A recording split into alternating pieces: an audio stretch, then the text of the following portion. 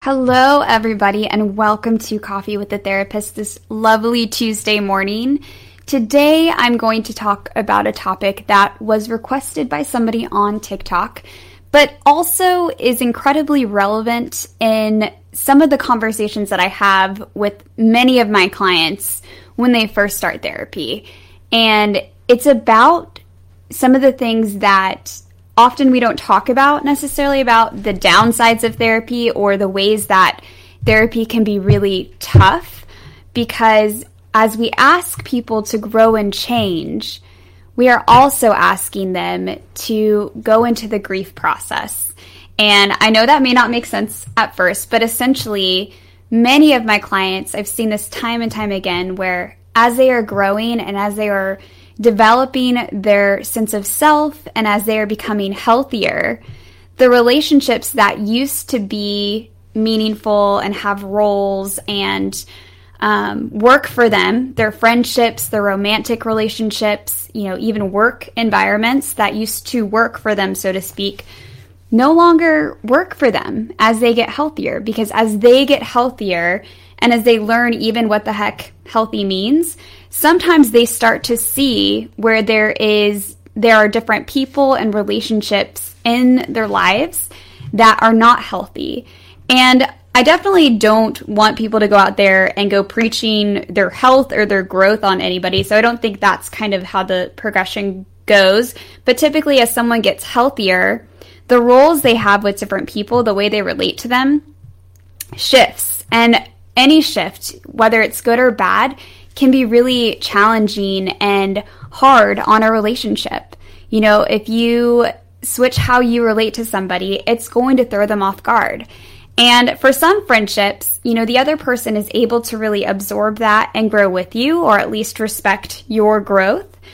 And then for other relationships, they are not going to be very excited about your growth. And in fact, your growth will feel negative to them and draining and won't serve them the way that maybe how you were in the past did serve them.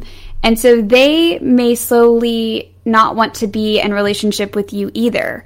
It goes both ways, where when people go to therapy and they get healthier, either A, they are going to lose interest in some of their current unhealthy relationships, friendships, sometimes their romantic partner, if they're not willing to do the work or grow with them. Or the other person could actually also lose interest in you as you become healthy. And so I've also talked with people about how sometimes if we lose friendships, or if somebody, if they leave an intimate relationship with us, it's not always necessarily a reflection that something was wrong with us or that it's necessarily a bad thing. In fact, it could be the sign of growth, this sign of us becoming healthier. And, with that health, it may not have been something that our friends or intimate partner could really tolerate, could really sit with, because maybe they weren't ready to grow. Maybe they weren't ready to face some of their own things. And as we get healthier, it kind of puts more of the stuff that's theirs on them, right? Because we might develop healthy boundaries. We might not take on stuff that's theirs. We might not be reading between the lines. So if you had a pattern of trying to read between the lines because you had friendships and relationships where people didn't directly communicate how they felt, they could take it offensively when you're not reading between the lines, even though that's a healthy thing for you to be doing. Or as you're setting boundaries, as you are, directly communicating with people, they could also take that offensively or see you as the bad guy. Because again, maybe they don't want to face themselves, and maybe they don't want to face their inability to really respect other people's boundaries. I think at the end of the day, a lot of my clients, because they tend to be more people pleasers and they want everybody to like them, they have a hard time with integrity, and they have a hard time showing people some of the parts of them that they struggle with, or anything. They have a hard time speaking up for themselves if their opinion isn't seen positively by the other person, or they don't agree with their opinion. And so as they get healthier, and as they find their voice, and as they realize it's okay that I don't have to be perfect and I can let some of my struggle and my messy parts show, they start to realize that the people that stick around are the friends that really, truly, love who they are, all of their different parts, the good and the bad. And they love them having a voice.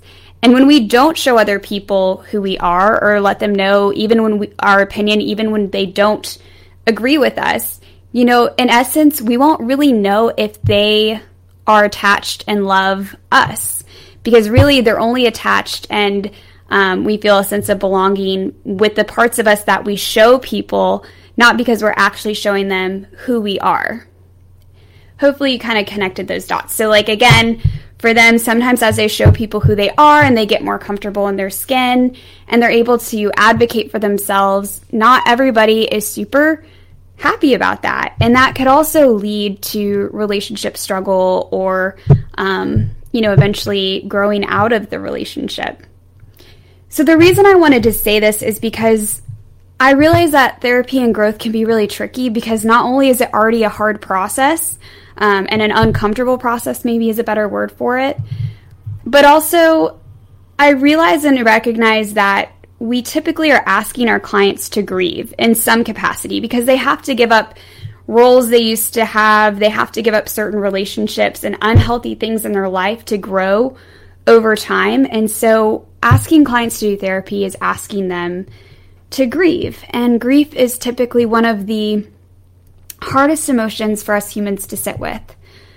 It is very challenging, but it is also really part of the healing process that we learn to grieve and to develop a better relationship with grief itself, because inevitably as we change and grow, we will be grieving certain things and even parts of ourselves and things we used to engage with that, we no longer do because we have a healthier mindset and we've grown in certain ways. So the downside of therapy is that we are asking people to grieve. But I think learning how to have a good relationship with grief is so incredibly important and part of our growth process as humans. Whether you do that growth in therapy or not, part of growing is learning to grieve what we are letting go, right? And sometimes that includes relationships.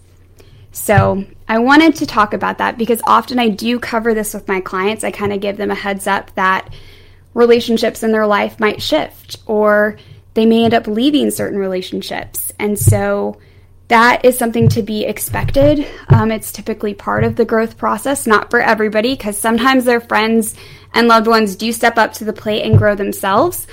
Sometimes they end up even joining the therapy process, which as an MFT, I am all about.